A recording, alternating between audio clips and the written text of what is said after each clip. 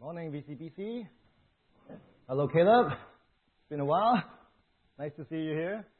Nice to, I always admire your heart and your burden to serve God, and may God continue to shape you in seminary, in your seminary study in His grace, and use you greatly for His glory.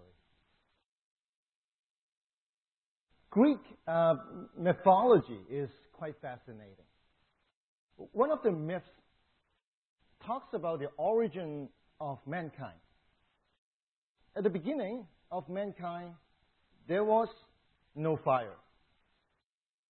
Humans were very primitive, uncivilized, or even barbaric.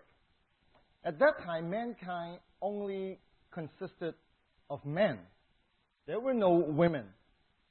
So the word mankind did not need to be gender neutral. And the king of the Olympian gods, Zeus, intended for mankind to be like savages, just like other wild animals. But one of Zeus' sons, Prometheus, who himself is a titan, did not agree with Zeus. Prometheus became sympathetic to mankind. As a result, he defied the gods by stealing fire and giving it to humanity, an act that enabled progress and civilization. But then Zeus became furious and sentenced Prometheus to eternal torment for his wrongdoing. But what I really wanted to talk about is not Prometheus. So, after mankind obtaining fire, Zeus wanted to make sure that man would not continue and cannot continue to live happily ever after. So Zeus decided to give men what? Women. And the name of the first woman was Pandora. And the Pandora story is about how evilness came into this world. The story goes like this. Upon the appearance of Pandora, in her hands there was a box, which is the famous Pandora box. Later, due to her own curiosity, Pandora opened the box, which she was not supposed to open. Then everything that was contained inside the box came out. It was then known that this box contained things associated with evilness and suffering, including greed, jealousy, adultery, hatred, sickness, rage, disasters, disappointment, etc. From then on, evilness and suffering had spread over the entire created world. Realizing that she has caused big trouble, Pandora looked into the box to see what's left. She found one thing still inside the box. When she looked closer, she realized that this one thing was hope. When all evilness and sufferings came out, Pandora found hope in the box. The story goes on to say that in order to instill hope in this world that is now filled with evilness and sufferings, this one thing left in the box was turned into a goddess. Her role is to bring healing and endurance to all mankind in the world. This goddess was given a name, Elpis. It's a Greek word, and this word is what Paul used when he wrote this line in 1 Corinthians 13. And now, these three remain: faith, hope, and love. Faith is pistis. Love is agape. And hope is this Greek word, elpis. So no matter it's ancient myth or the modern days health industry, health is recognized as an important element to face sufferings and evilness this world brings to us. Whether when we face natural disasters or when we go through frustrations in our own life cycle, hope maybe the only thing that we can count on, just like Pandora. The Bible also puts very high regards to hope, and it lists it among the 3 major spiritual virtues. It's been a couple of months already since I last talked to you about faith and love. To have faith, according to the Bible, is to be faithful, to be loyal, to have fidelity and allegiance to someone. To have faith in Jesus does not only mean accepting Him, it actually means surrendering to Him. Faith, pistis, is more than, much more than, simply accepting a set of beliefs. Faith is a lifelong relationship defined by allegiance and fidelity. On the other hand, love, agape, means making the costliest sacrifice for those who are least deserved. Agape love is sacrificial love. It's a suffering love. It's a love that forbids any calculation. So today, let's go back to God's Word again and let it be revealed to us what hope, elpis, really is. And I'd like to invite Ella to read to all of us today's scripture. It's from 1 Peter. Ella?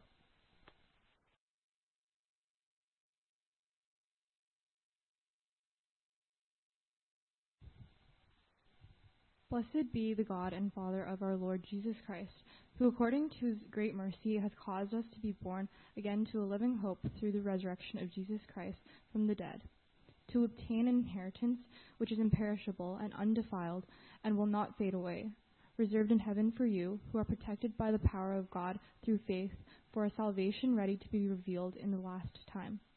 In this you greatly rejoice, even though now for a little while, if necessary, you have been distressed by various trials, so that the proof of your faith, being more precious than gold, which is perishable, even though tested by fire, may be found to result in praise and glory and honor at the revelation of Jesus Christ. And then verse 13, therefore prepare your minds for action, keep sober in spirit, fix your hope completely on the grace to be brought to you at the revelation of Jesus Christ. As obedient children, do not be conformed to the former lusts which were yours in your ignorance, but like the Holy One who called you, be holy yourselves, also in all your behavior. Thank you. No, that's okay. Thank you. Yeah. All right. After receiving God's word, let us all pray together. Heavenly Father, we give thanks to you for giving us your word of hope, and for accomplishing this hope for us. We give thanks to you, and we just ask that your Spirit will lead us into your word, open our hearts, and help us to be shaped into your image, and to be shaped because of your hope, so that we will be holy just like you are the Holy One. We pray that in Jesus' name. Amen. So among the 3 spiritual virtues of faith, love, and hope, I think the most difficult one to comprehend is hope. It is also the one that we pay probably the least attention on. More often, we might want to strengthen our faith or deepen our love, but rarely that we would set out to build up our hope. Also from the service, we can easily identify the object of our faith as God, and the object of our love as God and other brothers and sisters, our neighbors, even our enemies. But what is the object of hope? The return of Jesus? The new heaven and new earth? What exactly should be the object of our hope? Because of such ambiguity in the object of hope, it kind of obscures the whole concept of hope. And now these 3 remain: faith, hope, and love. The most fundamental is faith. The greatest is love. But the most ambiguous is hope. Also from an academic analysis perspective, the word for faith, pistis, appears 244 times in the New Testament, whereas the word for love, agape, appears still 116 times. That's quite a lot. However, the word for hope, elpis, it only appears 54 times in the entire New Testament. So quantitatively, it is less than the other two, but less might not be a bad thing. At least we don't need to look over so many different passages to study the biblical concept of hope. So today I'm going to study a few verses in the book of 1 Peter, which Ella just read to us. And in this book, the 1 Peter, it has a theme set around the biblical concept of hope. So when does an average person need hope the most? Well, based on human nature, it's probably when our situation is the worst and most desperate. The more hardship we encounter, the more difficult in each situation we face, the more important that hope is to us. It's like this picture here, that hope seems to need hardship to justify the need for hope. As a result, when things are well and smooth, our motivation to nurture our hope would be rather low. And I think that's why people like us living rather comfortably in a peaceful society would put less and less attention on hope in our average daily life. But that's not how the Bible sees hope. We would think that our need for hope is somehow correlated to how good or bad our situation is. But the hope in the Bible is not really just comfort during hardship. Look at how Paul categorized hope. Paul categorized hope as a virtue. And for any virtue, it's supposed to be demonstrated regardless of how good or how bad the situation is. Virtue is not like painkiller. You need it only when you are in pain. Bible sees hope from a totally different perspective. If the purpose of hope is only to help comfort us, to make us more optimistic, more positive, then very naturally, when the Bible talks about hope, it should focus on painting a wonderful picture, a worry-free picture of what life is like in heaven. Hope to us seems to be built upon how nice heaven is. It's like we experience hardship now, but when we go to heaven, it will be all good. We get sick now, but in heaven, we will be all healthy. We get disasters now, but in heaven, we will be in complete shalom, peace. That's how we used to perceive hope. But when the Bible talks about hope, it is often not linking to heaven. When the Bible writers talk about hope, they don't seem to want us to always think about heaven. For example, the book that talks the most about heaven or about God's kingdom coming on earth is Revelation. But the word hope, elpis, never appear in the book of Revelation. Not once. So the hope that Bible talks about is not only about positive thinking based on how good heaven is. The hope in the Bible is much like faith and love. It is a constant state of living. It is a virtue that affects the decision-making in our everyday life. It's a virtue that shapes our character, our value system. For Peter, in his letter in 1 Peter, he did not talk much about how good heaven is. Maybe 4 verses that he talked about heaven. What he talked about most is how hope can enable us to overcome the lust, the sinful desire that comes to haunt us in this life. What Peter said in his letter is that in hope we can endure. But this endurance is not only towards tribulations, sickness, pain, and suffering. The main thing that hope enables us to endure is temptation that comes from our sinful nature and from the world. The purpose of hope that Peter talks about is not only to lead us to be more optimistic or positive. The purpose of hope is more about leading us to be more holy in the midst of all worldly temptations. Honestly, being optimistic is not necessarily a good virtue. You can be optimistic by not having any sense of crisis. For hope to be a virtue, it must lead us into holiness.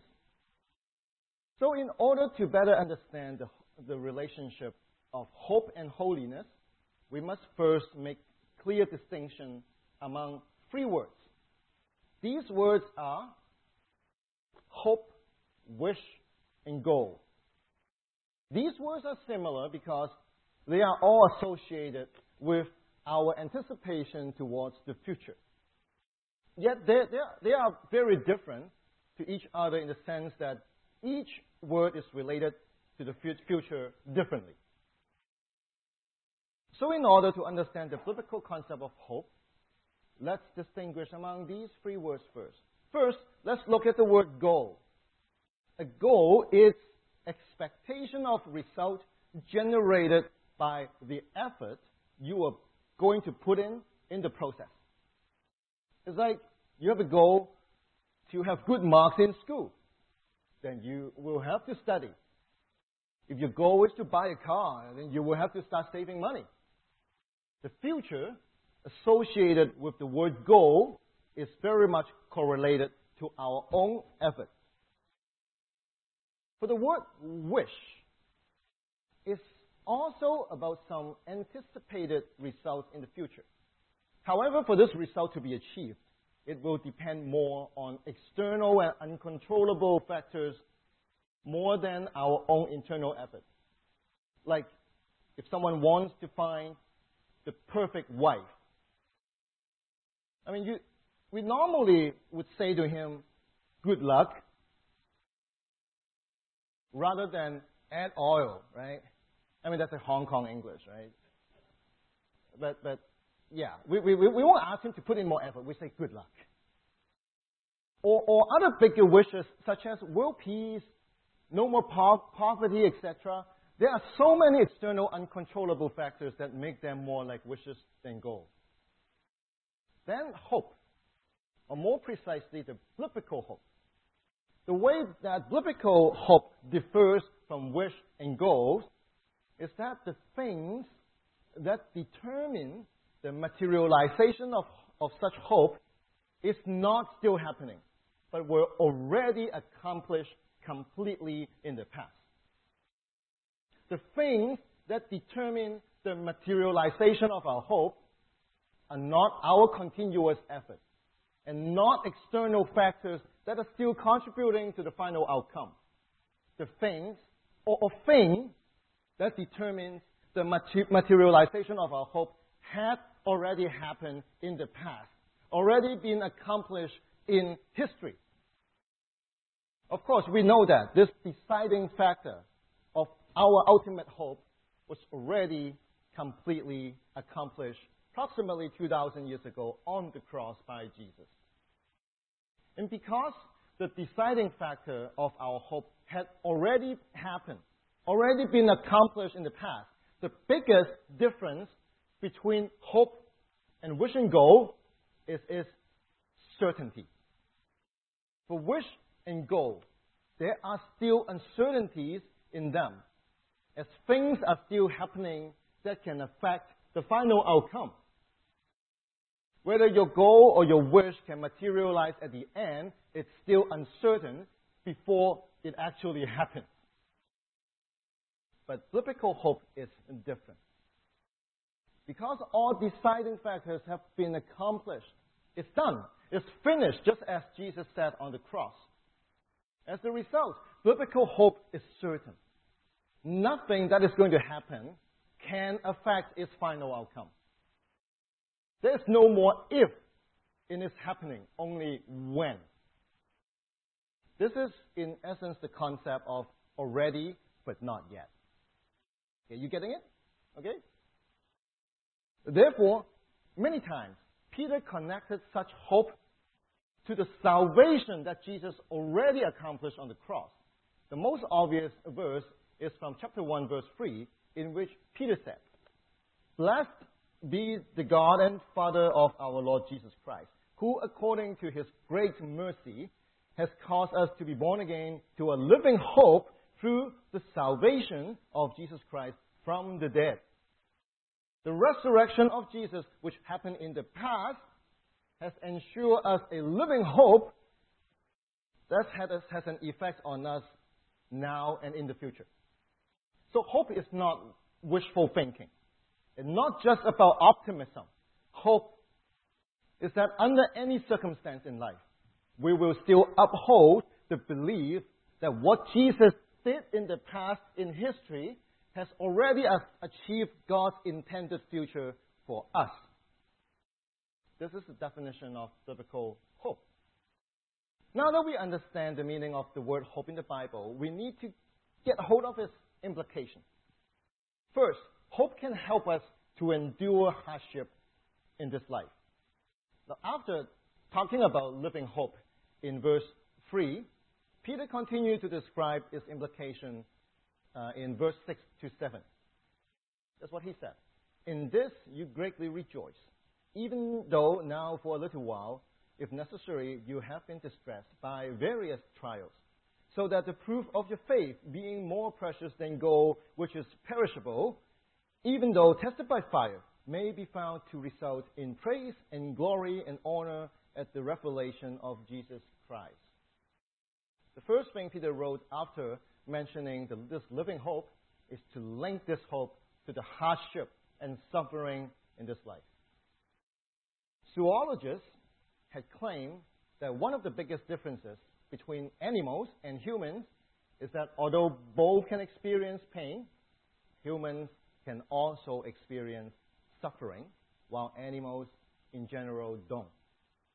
The difference between pain and suffering is that pain is more physical and suffering can be more mental. When pain subsides, suffering can go on for much longer.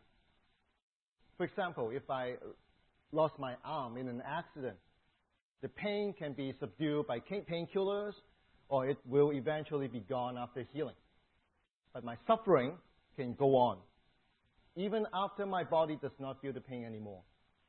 Unless you are terminally ill, pain rarely lasts a lifetime, but suffering can. It's because while pain is gone, our condition, whether it's external or internal, can greatly alter our way of living. Suffering arises because our purpose in life was undermined. Peter recognized that pain is inevitable in this life. He called it test by fire. We still will go through aging, sickness, trauma, sorrow, and eventually death. But Peter also said that although hope cannot help us avoid pain, it can nevertheless help us offset suffering. Hope can help us offset sufferings by first, hope makes sure that whatever sufferings we have in this life is only going to be for a little while. Hope ensures that our suffering is only temporary. We won't suffer forever. Our life will never be reduced to sufferings only. Hope ensures that there is an end to all suffering. Second, hope can offset our sufferings in life because hope gives us purpose, even in suffering. Peter said, "So that the proof of your faith, being more precious than gold, which is perishable, even though tested by fire, may be found to result in praise and glory and honor at the revelation of Jesus Christ." Sufferings are not meaningless or purposeless. Our hope calls us to endure all sufferings because this test by fire has a purpose to refine us so that we may be found to result in praise, glory, and honor when our Lord Jesus Christ comes again. Because of hope, the end of all sufferings is not despair or darkness, praises from Jesus and divine glory and honor. Well, you might remember that at the beginning of today's sermon, I said that hope is in fact a virtue. And virtue is not something that we only need during hardships. We're supposed to demonstrate virtue in different seasons in life. Virtue is supposed to affect the decision-making in our everyday life, whether it's good time or bad time. And this is the same view held by the Apostle Peter. So after linking hope to sufferings in the first 7 verses, Peter would move on and will not deal with sufferings anymore. For the rest of the book, Peter wants us to understand that in hope, our life is not only to be meaningful, but even more so, to be holy. The most important implication of hope to our lives is for us to abandon sins and live a life characterized by holiness. If having faith is to have allegiance, if having love is to sacrifice oneself, then having hope is to be holy. Because Jesus already accomplished all the determining factors that for our hope to be sure, therefore, in this life, we are to overcome sins and all worldly temptations. In chapter 1, verse 13 to 15, Peter said, "Therefore, prepare your minds for action. Keep sober in spirit. Fix your hope completely on the grace to be brought to you at the revelation of Jesus Christ." Okay? So because of this hope, what should we do? Well, verse 14, it continues to say, "As obedient children, do not be conformed to the former lusts which were yours in your ignorance, but like the Holy One who called you. Be holy yourselves also in all your behavior." And then Peter went on to say that because of this hope, we are to see this world from a totally different perspective. We are to have a renewed worldview. In chapter 2:11, he said, "Dear friends, I urge you, as aliens and strangers in the world, to abstain from sinful desires which war against your soul." Peter said that now we're in this world, but because of this sure hope, we no longer live in this world like residents, but like aliens or strangers. Because we are no longer living like residents, but strangers, we are not to be so attached to the world. We are not to be conformed to the lust of this world. Well, in this concept of being a stranger of this world, we sometimes have a very mistaken interpretation. Some would understand being a stranger by thinking of being a tourist. And unfortunately, this cannot be more wrong.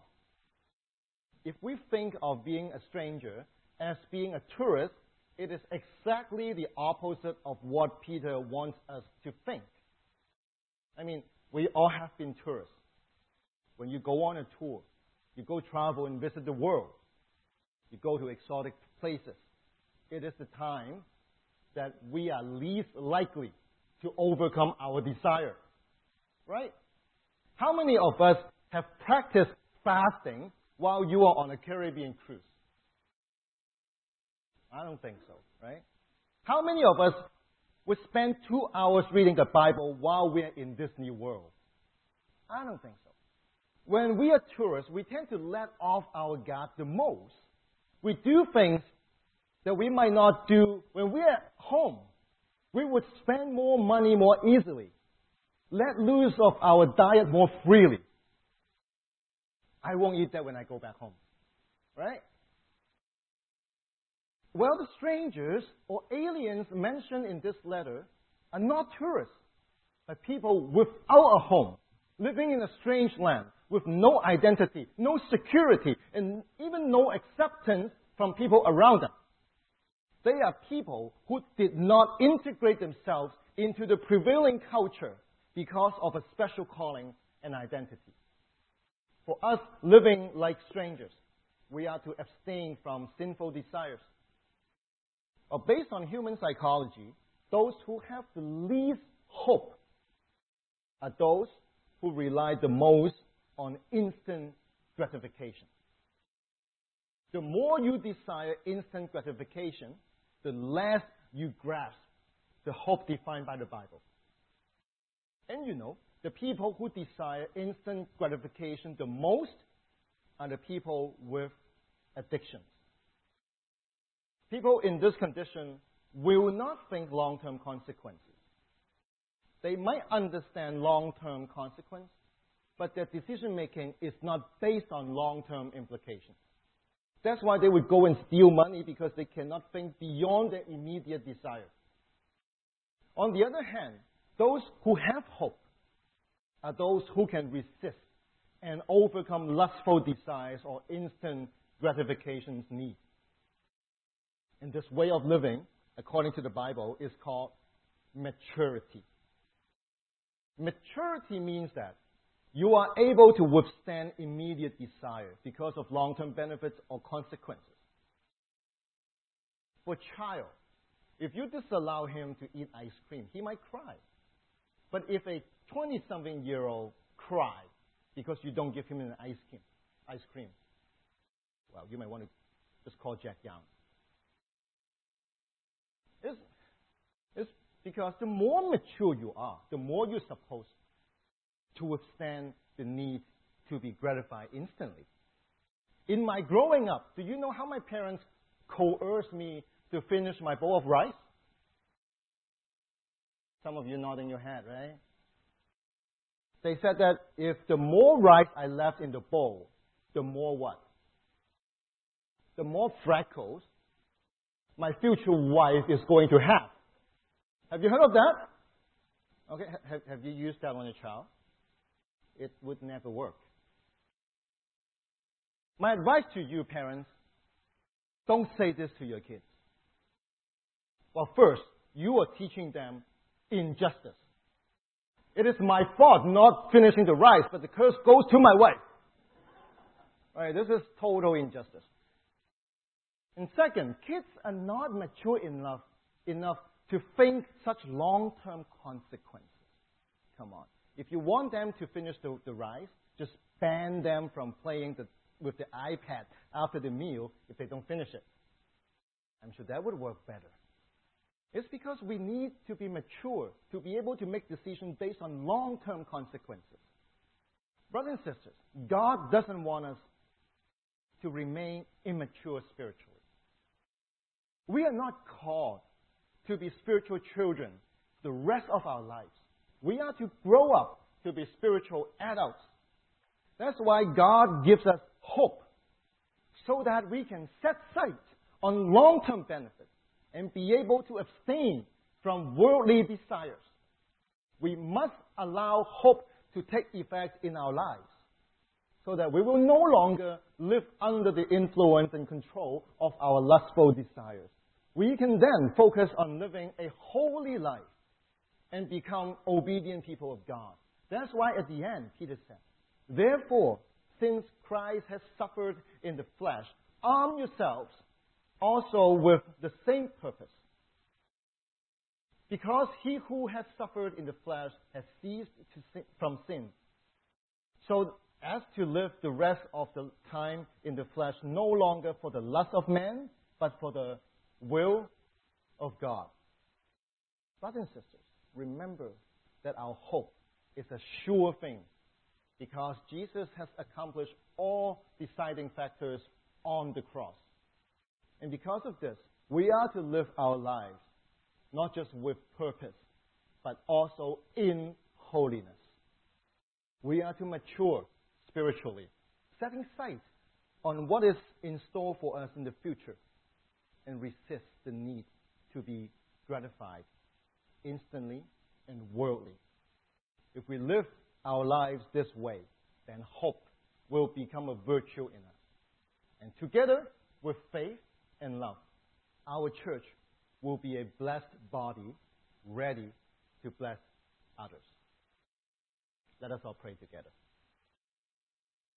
Heavenly Father, we give thanks to you for the hope that you have blessed us with.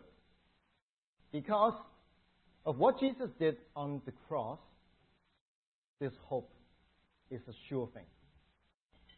We pray that even though in this life we will experience suffering, pains, and temptation, we trust that the hope that we have will be sufficient for us to remain in holiness. I pray that our brothers and sisters will be faithful, loving, and hopeful, so that as blessed people, we are able to go out and bless others. For we pray in Jesus' name. Amen.